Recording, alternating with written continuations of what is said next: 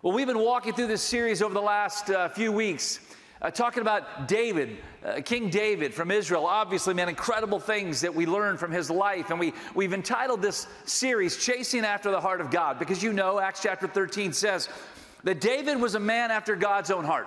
And I hope that's like the longing of all of our hearts. I hope that's like what we desire in our own journey. That no matter where we are in the path, no matter where we are in our journey with Christ, like that our desire, our longing, our hope is this, is that, yeah, we want to be men and women after the heart of God. That we want to chase after who He is so that we can grow in the knowledge of who He is and the power that He brings to our lives. And so, like clearly, like that's the hope that we have for the journey that we're on. Now, in light of that, we've been talking about a lot of things that we can learn from David and all of the things that he went through in the attacks that Saul threw his way, trying to stop him and trying to kill him. We've talked about all of the journey that he got going from a young shepherd boy all the way to becoming. Last week we talked about when he was anointed the king and he was crowned the king of Israel. And we've talked about like that journey of like what that looks like and what we can learn all along the way. But today what we're going to talk about is the part of David's life that he probably wishes that we wouldn't talk about. We're going to talk about like the failures of David's life. Because one thing that we need to know, that you need to know, that I need to know, that we always need to be reminded of is this, is that failure is always going to be something that you struggle with.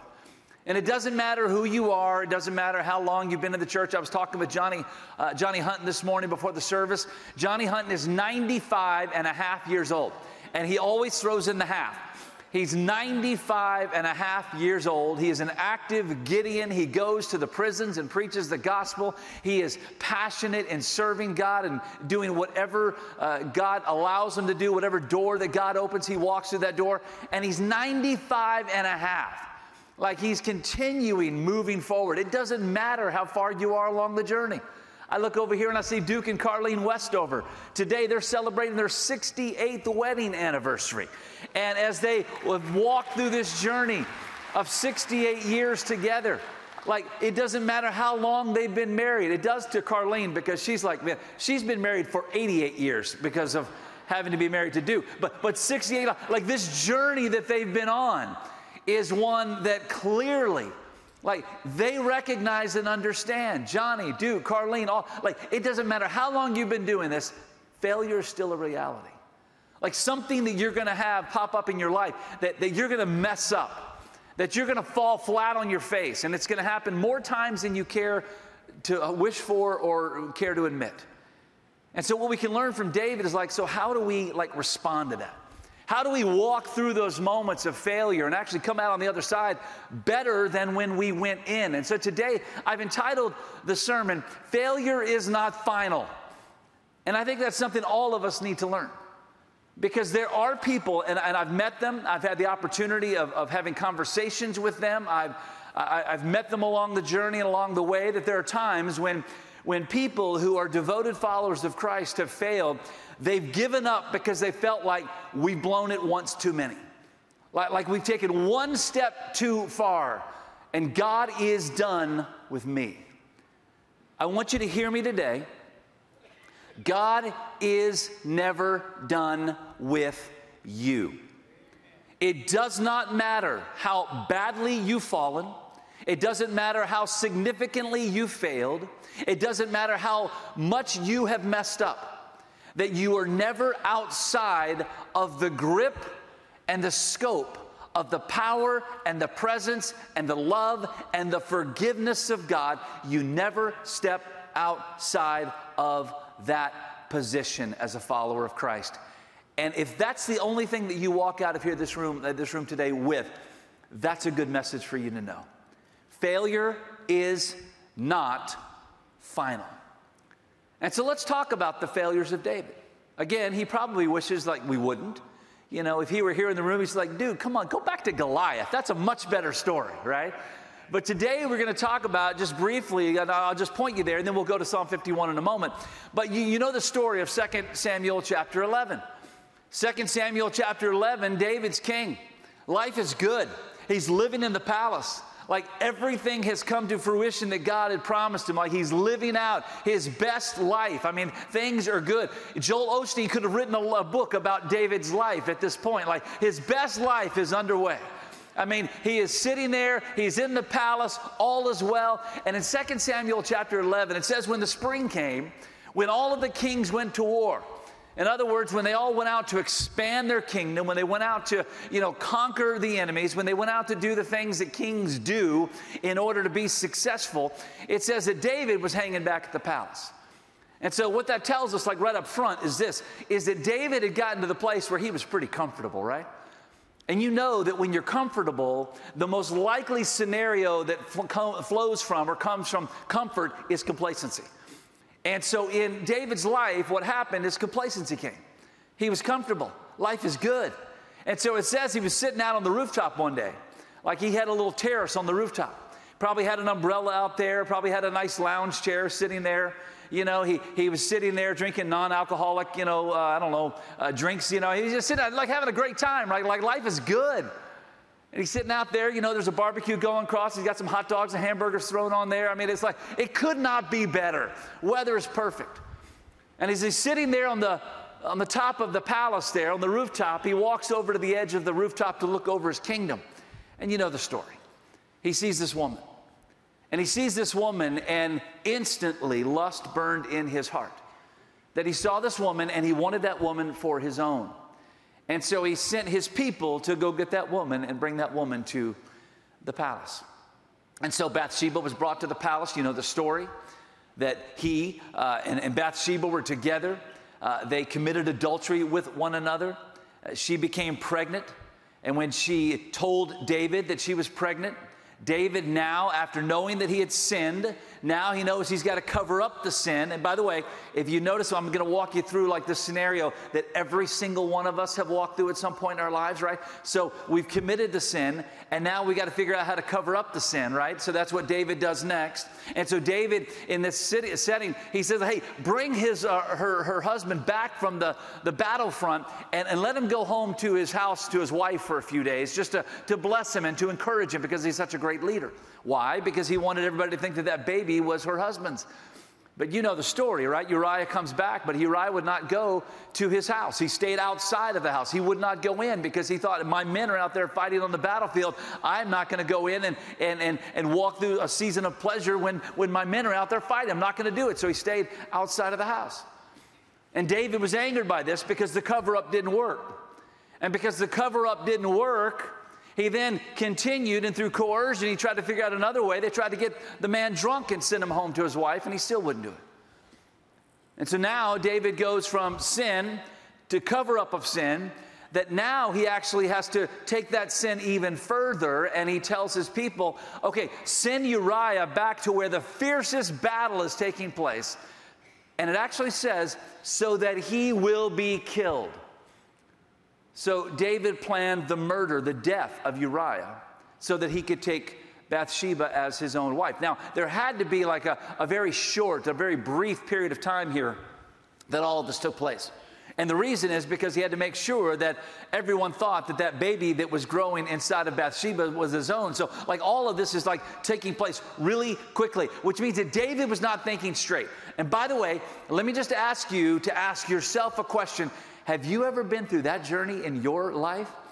Right? Sin, cover up, another cover up, and then figuring out how to make it through. And all the while, like the wheels in your brain are spinning as fast as you can possibly imagine in order to get through that thing so that you will not have to experience the consequences of your sin. I mean, that's a journey we all walk, right? So that's a failure, no question. From a man after God's own heart, that failure was a reality. And so, as we walk through this story, we know the story, we know the tragic outcome from this story, but what can we learn from this story? So I told you to turn to Psalm 51. I want you to hang out there for a moment. Before we get to that passage, though, I want to read another passage that took place in 2 Samuel chapter 12. And I want to read this story out of 2 Samuel chapter 12 just briefly before we move through Psalm 51. Because it tells us in 2 Samuel chapter 12, verses 1 and following, it says, so the Lord sent Nathan to David. Nathan was the prophet, sent Nathan to David, and when he arrived, he said to David, there were two men in a certain city, one rich and the other poor. The rich man had very large flocks and herds, but the poor man had nothing except one small ewe lamb that he had bought. And he raised her, and she grew up with him and with his children. And from his meager food she would eat, from his cup she would drink, and in his arms she would sleep. She was like a daughter to him. And now a traveler came to the rich man, but the rich man could not bring himself to take one of his own sheep or cattle to prepare for the traveler who had come to him. Instead, he took the poor man's lamb and he prepared it for his guest. He slaughtered the lamb and he prepared it for the guest. And David was infuriated with the man and said to Nathan, as the Lord lives, the man who did this deserves to die because he has done this thing and has shown no pity. He must pay 4 lambs for that lamb. And Nathan replied to David, you are that man. This is what the Lord God of Israel says. I anointed you king over Israel, and I rescued you from Saul. I gave your master's house to you and your master's wives into your arms, and I gave you the house of Israel and Judah. And if that was not enough, I would have given you even more. Why then have you despised the Lord's command by doing what I consider evil? You struck down Uriah the Hittite with the sword and took his wife as your own wife. You murdered him with the Ammonites' sword. Now therefore, the sword will never leave your house because you despised me and took the wife of Uriah the Hittite to be your own wife. What do we read in that passage? It's clear. David, who was a man after God's own heart, has just been described by God himself. You are an adulterer and you are a murderer. Now think about that for a moment. A man after God's own heart, you are an adulterer and you are a murderer. Now, because we live in 2022, because we live in a culture today where so many people hear things and think that that's license or permission, I want to make this very clear. This sermon today is not giving you license to be an adulterer or a murderer, okay? Does everybody understand that, right? Full disclosure, I'm going to have you sign a release when you walk out of here, right? So this is not permission to go and do what David did, but understand this. Even with what David did, God was not through with him. And so no matter what you have done, God's not done with you. No matter what it looks like, God is not done.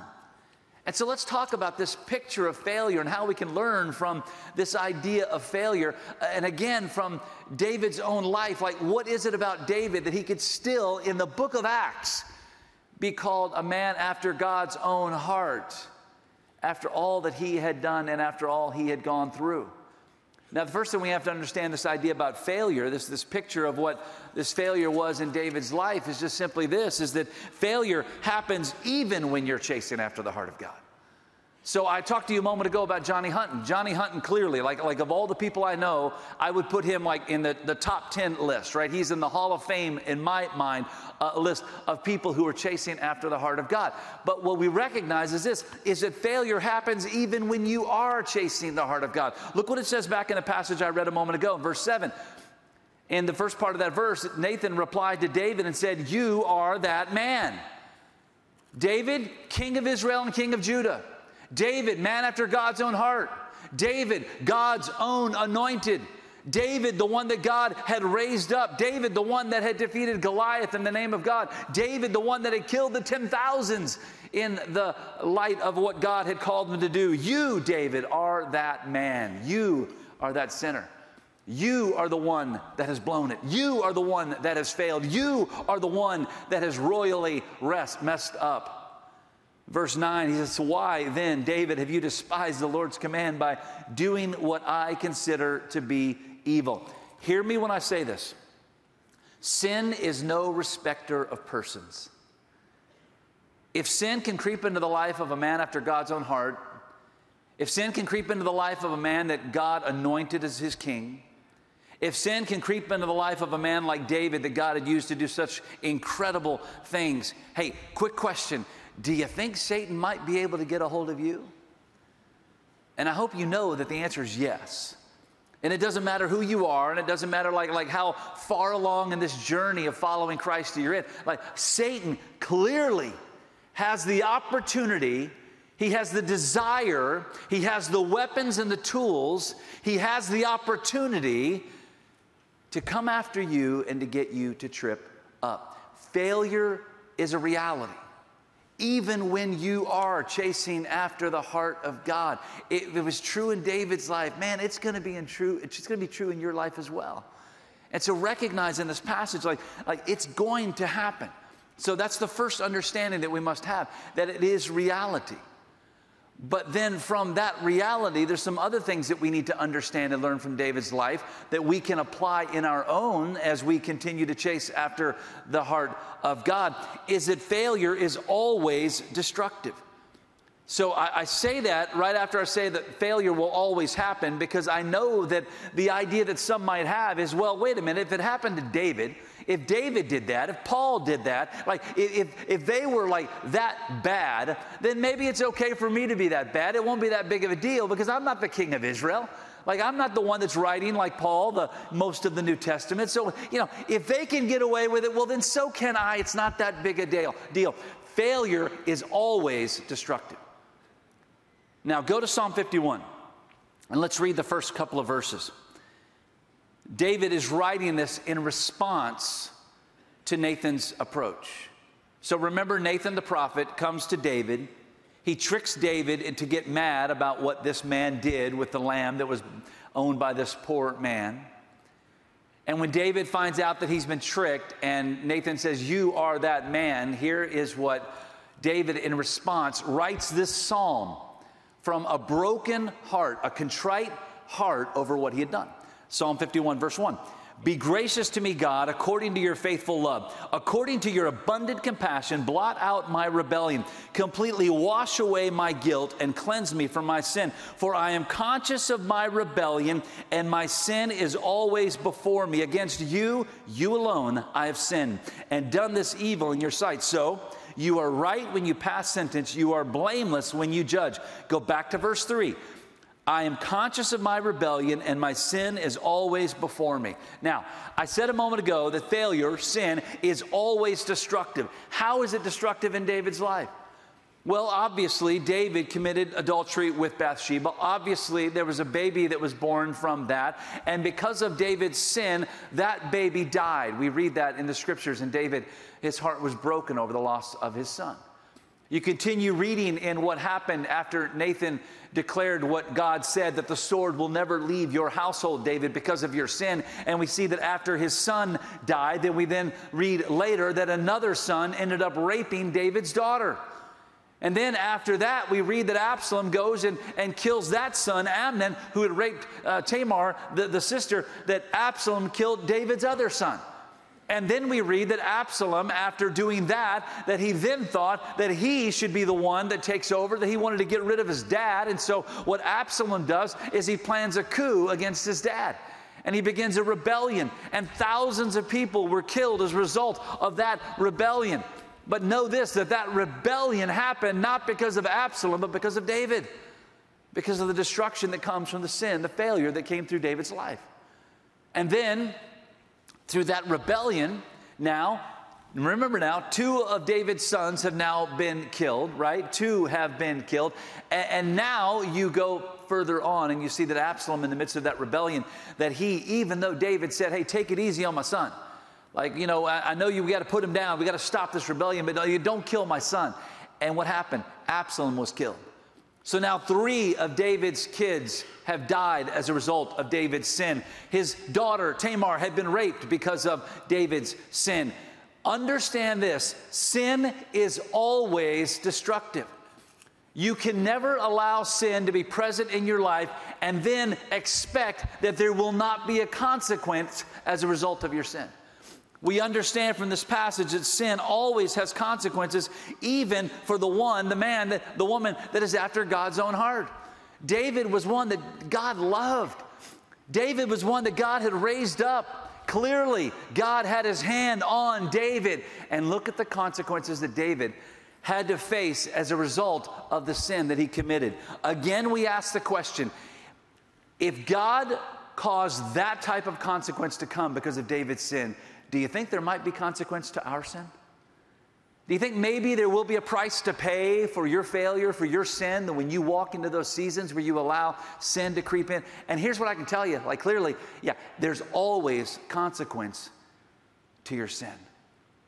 It always has a damaging effect on you and your journey. David continued to walk, he continued to lead, he continued to be used by God, but he was never the same again because of sin.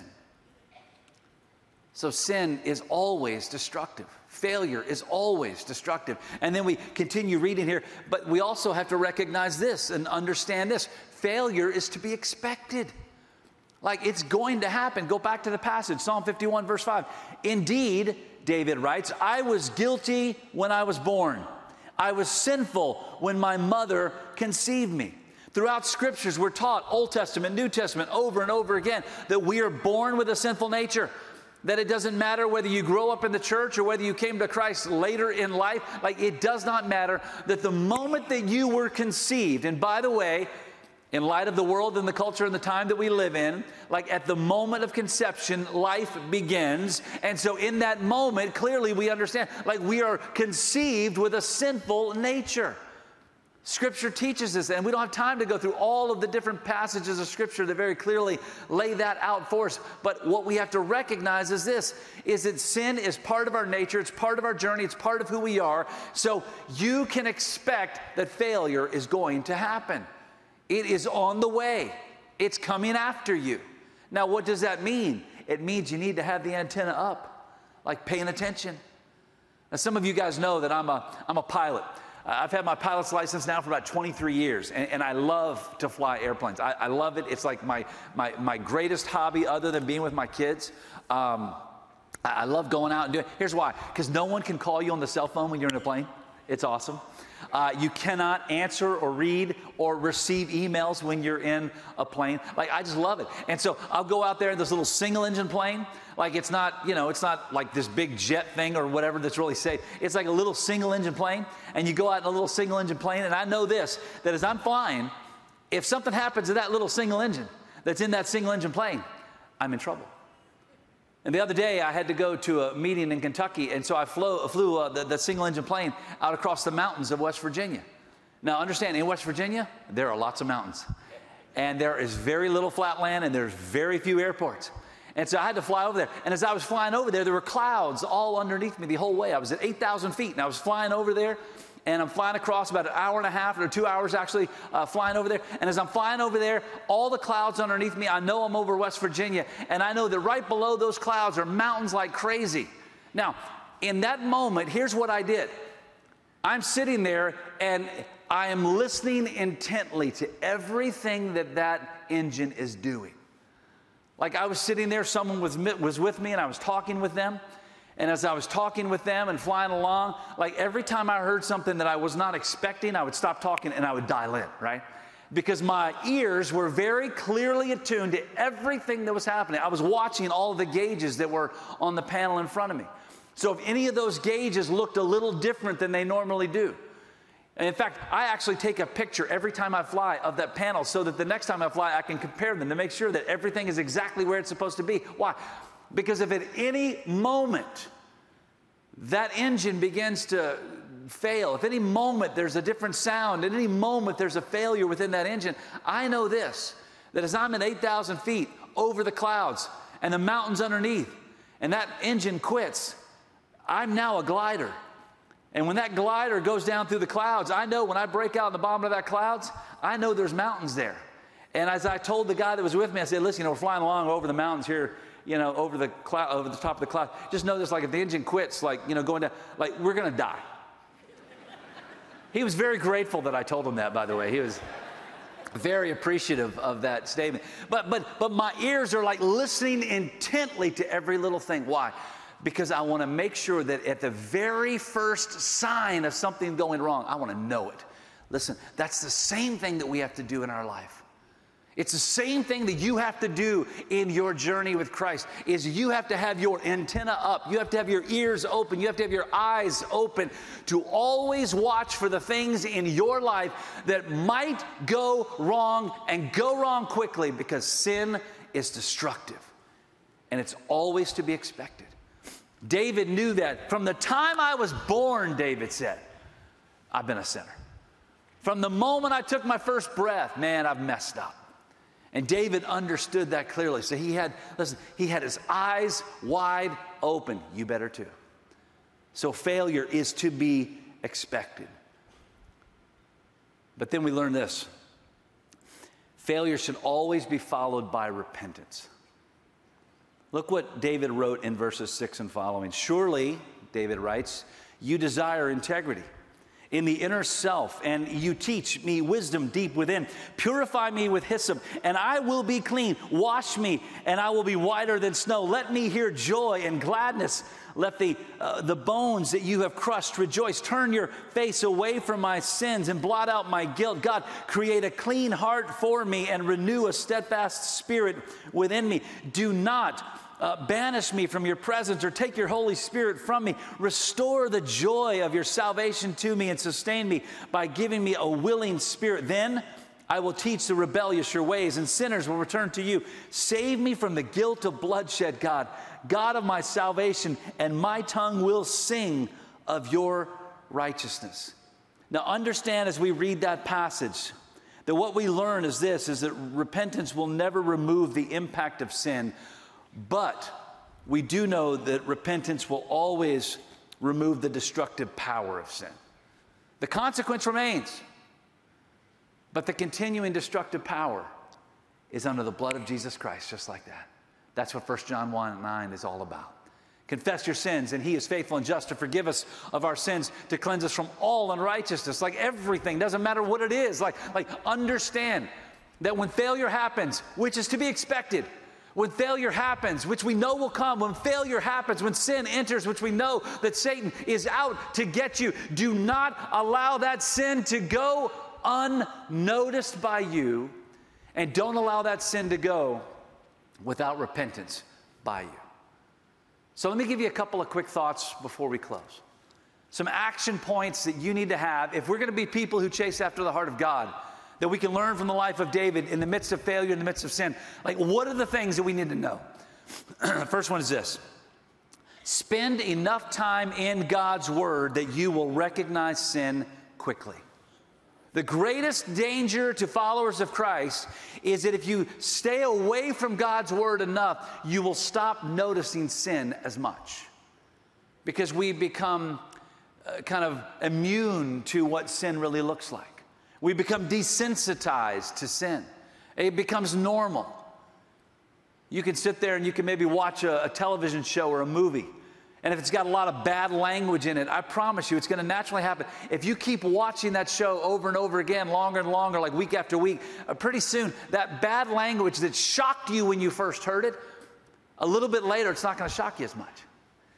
And it's going to become commonplace. And at some point, it will actually enter into your vocabulary. Why? Because you become desensitized to what that is.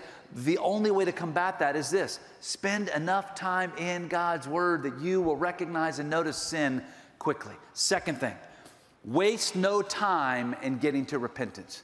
My dad always said this, there better be a very short window between the commission of a sin and the confession of a sin. And I love that little phrase that he used. My dad had lots of great little quotes that he gave through the years.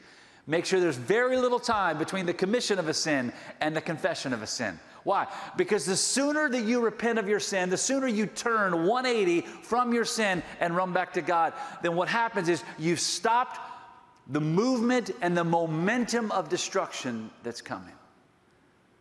So make it a very short window. Waste no time in getting to repentance. And third, focus your heart on avoiding sin by not avoiding God. Psalm 119:11 says this, hide God's word away in your heart so that you might not sin against him. That's not preacher talk. That's not something that some theologian wrote. That's not some quick phrase that I came up with for the points and purposes of this sermon that might be cool, that might be, a great little thing that you could walk at. That is the Holy Spirit of God said this. Hide God's word away in your heart so that you might not sin against him. So make sure that you're focusing on God, spending time in his word, spending time in prayer. so we can focus on avoiding sin by not avoiding the truth and the power of God's word. Make that part of your journey. Chasing after the heart of God, failure is going to come. You're going to mess up.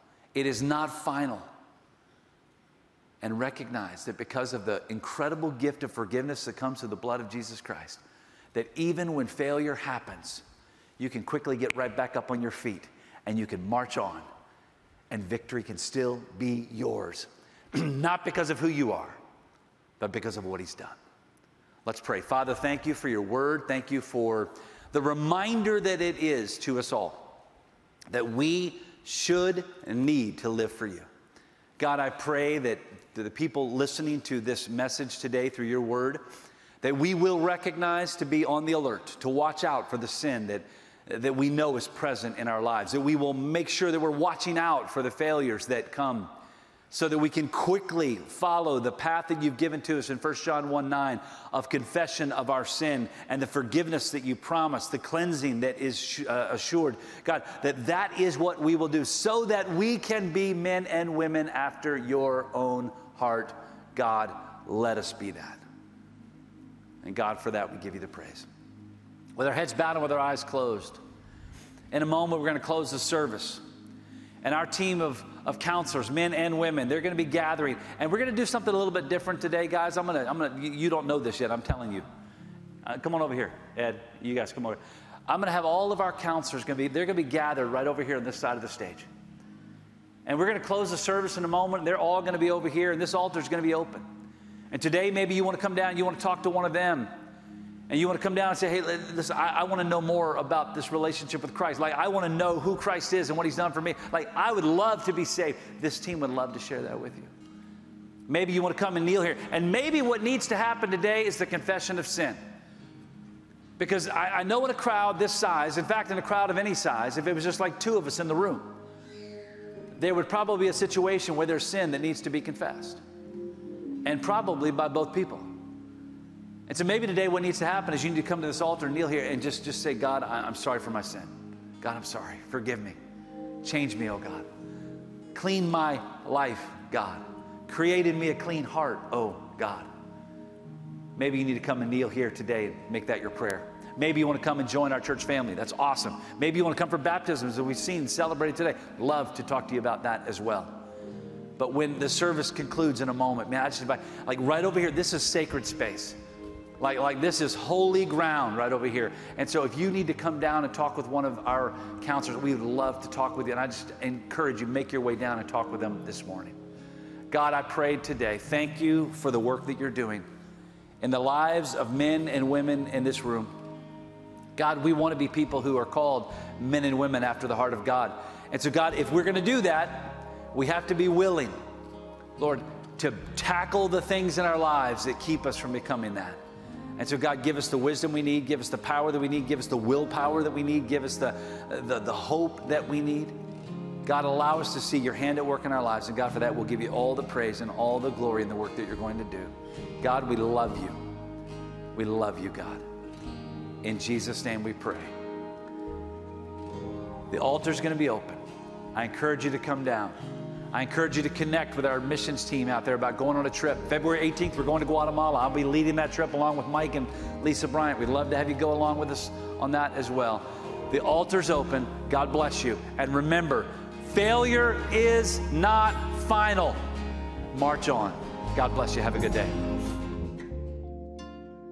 Thank you for worshiping with us today. We're so glad you joined us. If you prayed to receive Christ today, we'd love to hear from you. We want to help you as you begin this new journey of faith in Jesus Christ. Send an email to the address on the screen, pastor@trbc.org. Likewise, if you've never accepted God's free gift of salvation, the forgiveness of sins made possible by the death and resurrection of Jesus, but you'd like to know more, we're here to help you. Just reach out to us and we'd love to tell you more.